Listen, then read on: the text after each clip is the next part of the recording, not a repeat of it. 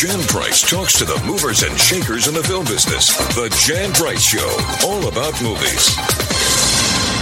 You're listening to the Jan Price Show, all about movies, and today my guest is Peabody Award-winning director Abby Ginzberg, and we're going to be talking about her brand new documentary entitled Barbara Lee, Speaking Truth to Power. Welcome to the show, Abby. Nice to be here. Thanks for having me. Oh, it's my honor, actually. You have had such an illustrious career doing amazing documentaries for years and years, and it tends to, most of the things that you've done have been more so about social injustice. Is that a correct assessment? Yes, more or less. I mean, what I do, let me sort of reframe it a little bit. Okay. I tend to do documentaries about people that are not well known, but who I believe, if they were better known, would inspire others in the same way that they have inspired me.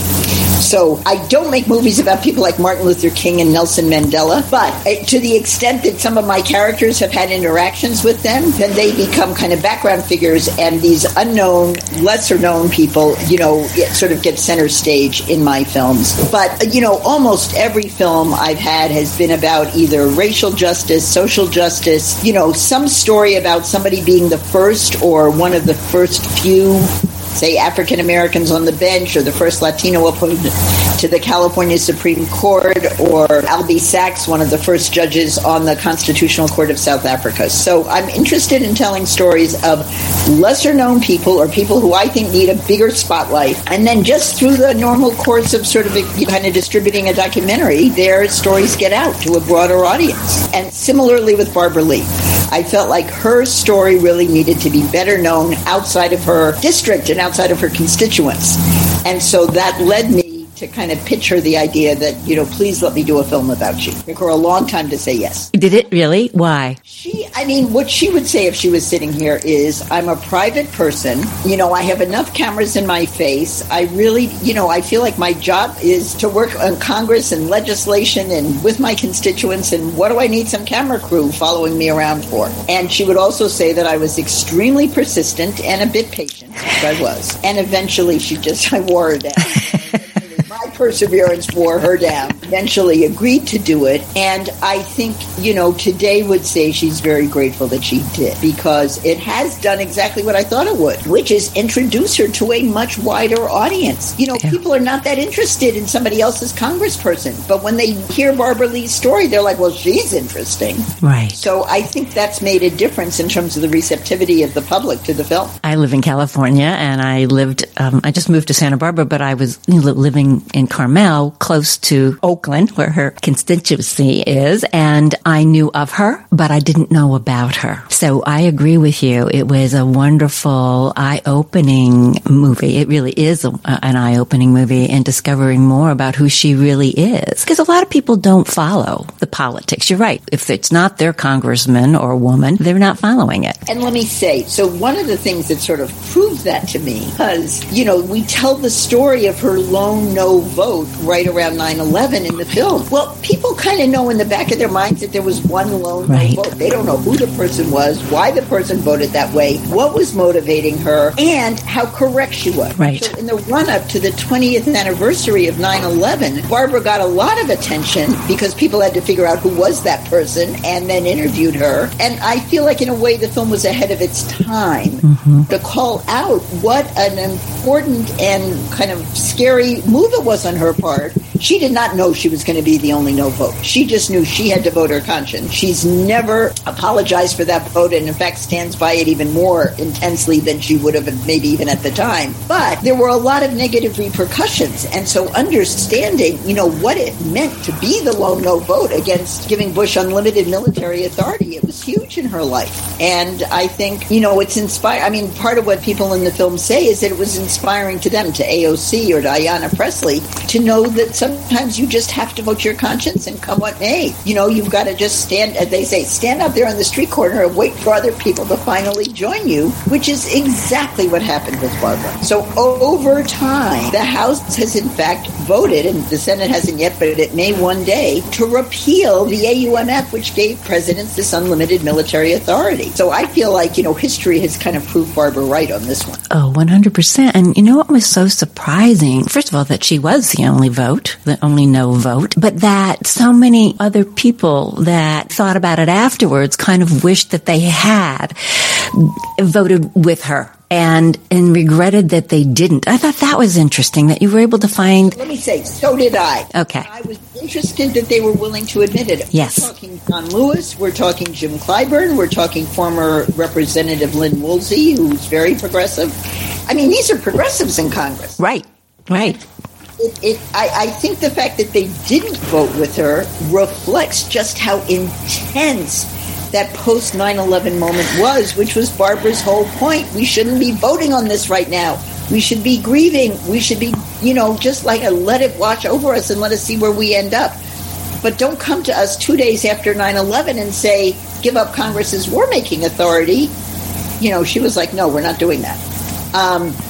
So I agree with you. I thought it was very interesting that these other Congress people were all willing to, kind of reflect back and say, boy, I wish I'd had the strength of character she did. Right. Or that I'd seen the world as clearly as she saw it at that moment. She understood in a way that almost nobody else did that this was the wrong moment to come and have that debate in Congress. And, again, history proved her right. But it was, after we've had 40-plus incursions, interventions, and military actions across the globe, that's a little late. I know. I was shocked when I saw that. That statistic was just surprising to me. I had no idea that had been used that much. And that was that blew me away, too. Here's a woman that I just love it when people just stand up for their convictions, just like John Lewis. I had Dawn Porter on my show with her documentary Good Trouble about John Lewis, and she was on about a month or so before John Lewis died, actually. And here's another person who just come what may. I mean, putting his life on the line in danger for his beliefs. And she has done the same thing. I was shocked also by your documentary that she had death threats. That people were, talk a little bit about that, because that was also surprising to me too. That there were thousands of them. We only show a handful. There are boxes of, emails that were printed out and hate notes that she got and so on. And basically, she says it in the film. She says, if people were so mad at me for voting my conscience, she said, people don't understand democracy. Right. We have a right to dissent, and I needed to dissent against the 60-word AUMF that I thought was badly drafted and inappropriate and should not have taken Congress's war-making authority away from us.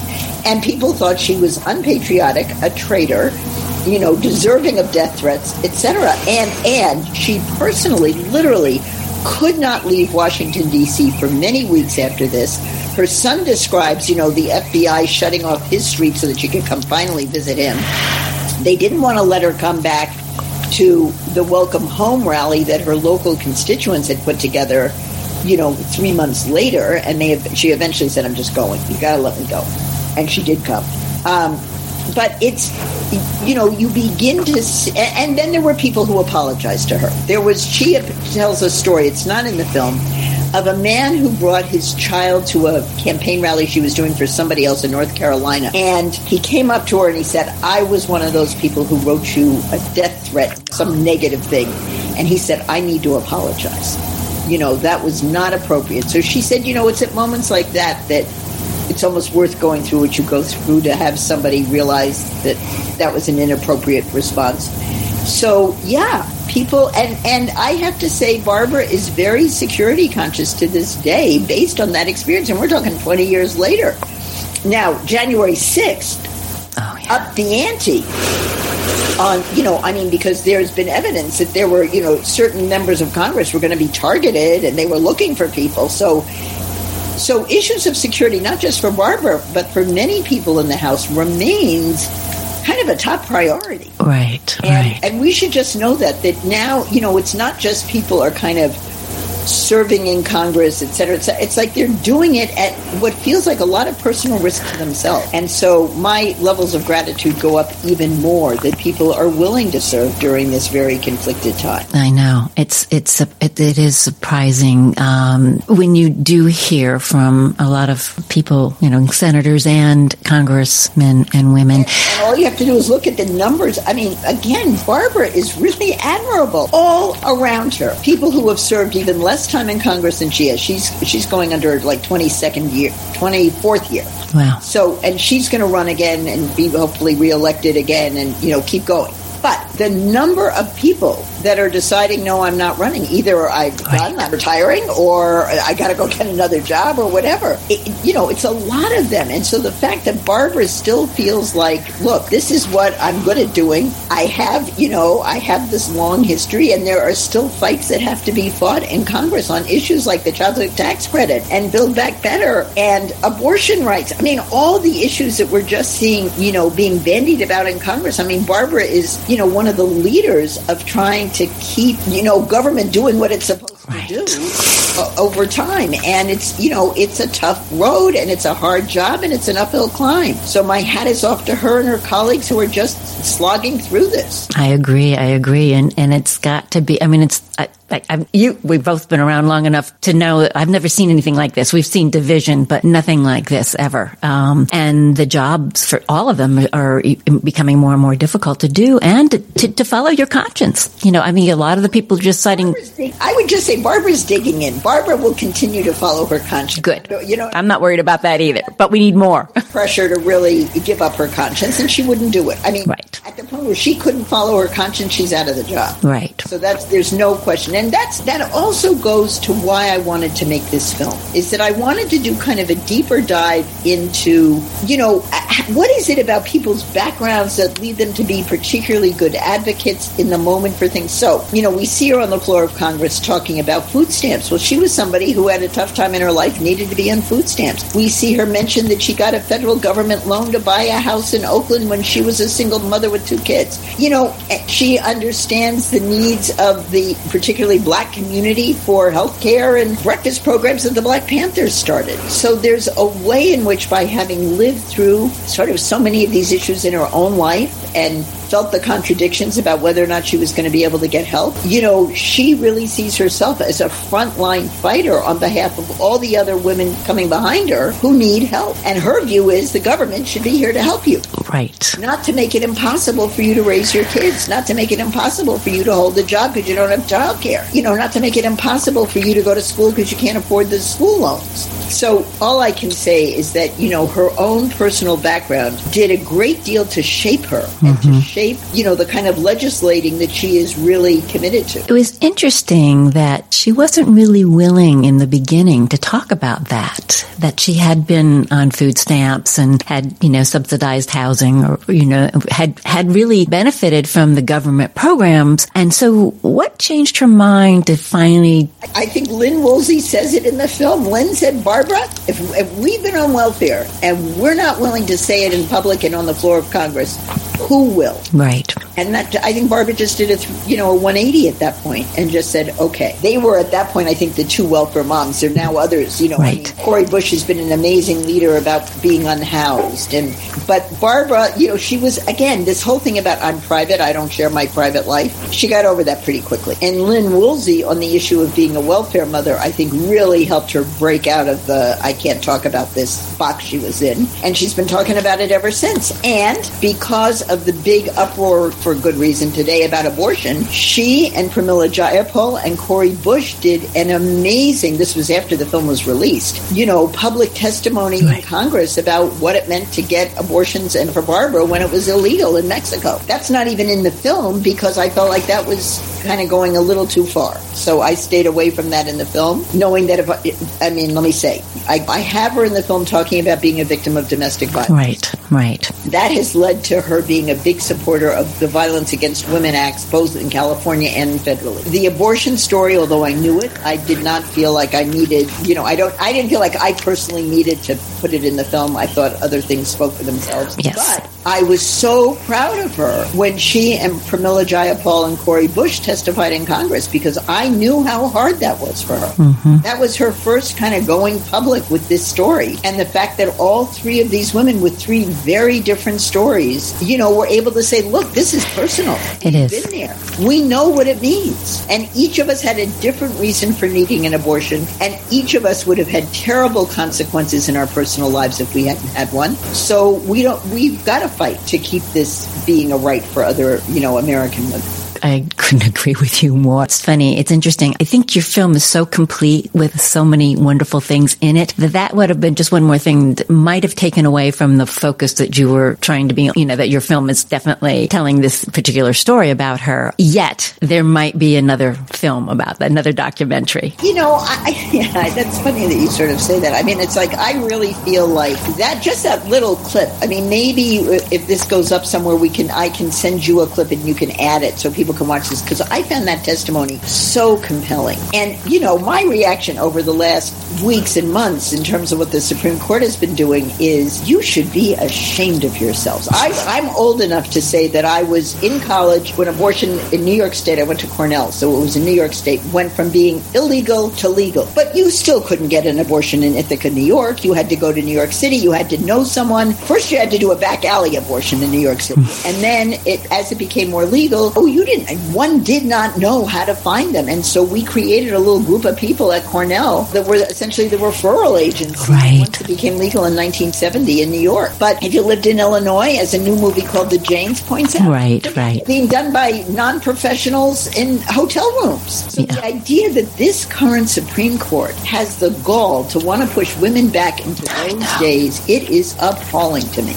I'm beyond angry about this. And so, yes, there are going to be more movies. There are two fabulous movies made. One called Jane. Right. The dramatic version of right. What Happened in Chicago, and the other is The Janes. They both premiered at Sundance in the last week, and they're both fabulous. I've seen them both. Well, interesting, because I saw one called The Janes a number of years ago, actually, at the Napa Film Festival. Is it the same one that's finally coming out? Brand new. It's brand new. Okay. New. And they went and they found as many of the Janes, which was the name, right. for this group of women in Chicago. They also found a guy who was not a doctor who was performing the abortion. Right. At some point, he said, I've had enough, I'm leaving. And he trained all the women how to do it. Right. So this was, the idea, again, it's not the most complicated procedure, but if anything goes wrong, you can bleed out and die. Oh, yeah. So that's how desperate women are. I know. I was blessed. I had a very progressive mother. I used to say liberal. That's got a bad connotation, but anyhow, but progressive. And she actually told me, when I was in college, she said, and I'll age myself too, it wasn't legal. And she said, if you ever find yourself pregnant, let me know and we'll make sure you have an abortion. And that wasn't, people weren't talking about that. That was not something that, particularly mothers were telling their daughters. Thank God I didn't have to do that. But the fact that she was supportive enough and felt that was important, so. Yes. Well, I had a similar mother. But anyway, the idea that we are going back there. Yes. Is just shocking to me. Yes. So, yes. Well, okay, we're done about the James. Let's go back to Barbara. Really, her testimony was really moving. And, and Barbara is a leader on so many important issues. So her own story around the abortions, one level of the story I tell in the film, which is about her work around HIV and understanding, that the black... this is where Barbara's ahead of her time and ahead of the curve. Mm-hmm. Barbara is aware of how things are impacting particularly the African-American community before anybody is talking about inequality or disproportionate impact or any of that. So back in the day, when everybody thought that HIV was a white gay male disease, Barbara was looking at the impact it was making and taking on black women and men.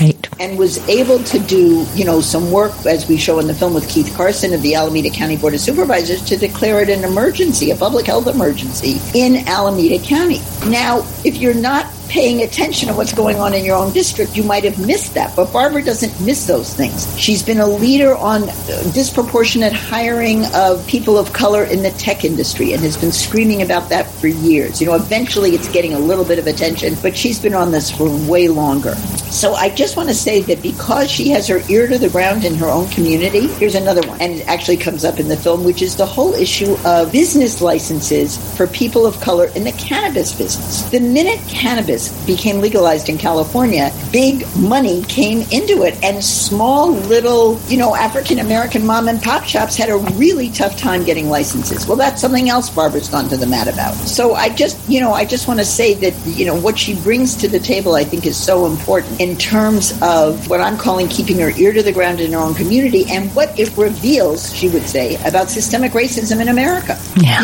And so looking to her for leadership around some of these issues is really important because she's always out there before the issue is well known. And that's why she is who she is. That's why she is who she is. Yeah, exactly. But it's, but when you can do that for 24 years straight and not get exhausted by it. Right. When you say to her, how are you optimistic and how do you still have hope and how do you still have energy? She's like, look, I'm a black woman in America. We've been fighting for over 400 years. I can't be tired.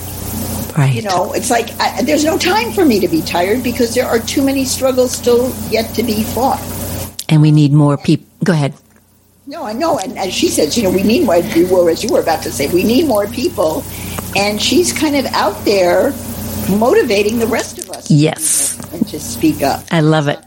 Yeah, she's being a mentor for younger women coming up, and you show that in this film with so many wonderful people that you have in here. But we're running out of time shortly. But it's so great that she is mentoring them and wanting these younger women in particular, but men also, and encouraging them to run for office and get involved. Because the only way we're going to change things is if we do get involved. Absolutely. And let me say, I started this film closer to 2016, before the 2018 election, which was a sea change election around people of color, more women certainly, but men as well. So she has been joined by a number of very progressive, energetic Congress people from all over the country. And so the Congress doesn't look like it did when I started this film. It's interesting. And so I'm sort of encouraging people from whoever may be listening to this, learn more about who your local congressperson is, because there are some up-and-coming bright lights. Ayanna Pressley from Boston, Cori Bush from St. Louis, yes. Lauren Underwood from Illinois. They're just a bunch of them. Teresa Fernandez from New Mexico. There are just some wonderful younger women who are taking on the mantle of leadership in Congress. And all I can say is, may they keep following in Barbara Lee's footsteps, and as Barbara looks back to help them, they look back to train the next generation coming forward. Exactly. And that's what it's all about, passing the baton, so everybody, so we always have those kinds of people fighting for us through the years. Barbara, where can people see Barbara Lee speaking truth to power? So there are several places that the film is and will be available. It is going to premiere on the Starz Network Wonderful. On February 1st at 8 p.m. Eastern Time. So you have to check your local listings for when it'll be. If you're in Mountain Time or Central Time, check your local listings. But Starz, STARZ Network, February 1st is its broadcast date. It is also available right now for a few bucks on Amazon and iTunes. And you can access it there. Let me give a little shout out that we expect Barbara Lee to be on the Trevor Noah Show on Monday nights. Wonderful. If you're a fan of Trevor Noah or yes. Barbara's, please tune in. Okay. Then some breaking news could bump her, but for the moment we expect her to be on there. And we're still doing some film festival runs, but I would say for somebody who wants to see it, either watch it on Starz on February 1st or rent it on Amazon tomorrow. Wonderful. You don't have to wait to do You don't have to wait. Well, thank you, Abby. Just let me say this. You have to know the name of the film. And the name of the film is Barbara Lee Speaking Truth to Power, because you have to do a search in Amazon to find it. great. Thank you so much. It's a wonderful documentary. People, please seek it out. You'll be inspired, and it's just, you're inspired on all different levels, and she's an amazing woman, and you did an amazing job with the film, Abby. So thank you so much for being on the show. I appreciate it. And thank you for having me. You're welcome. If you've missed any of the Jan Price shows all about movies, you can find us on my website, thejanpriceshow.com, where all the shows are archived, or wherever you listen to your favorite podcasts, the iHeart Podcast Network, Spotify, Apple, Google, you name it, we are there. We're also on YouTube. Please go to our YouTube channel and subscribe and like us. And you can follow us on Twitter and Instagram at The Jan Price Show. Thank you all for listening. Jan Price talks to the movers and shakers in the film business. The Jan Price Show, all about movies.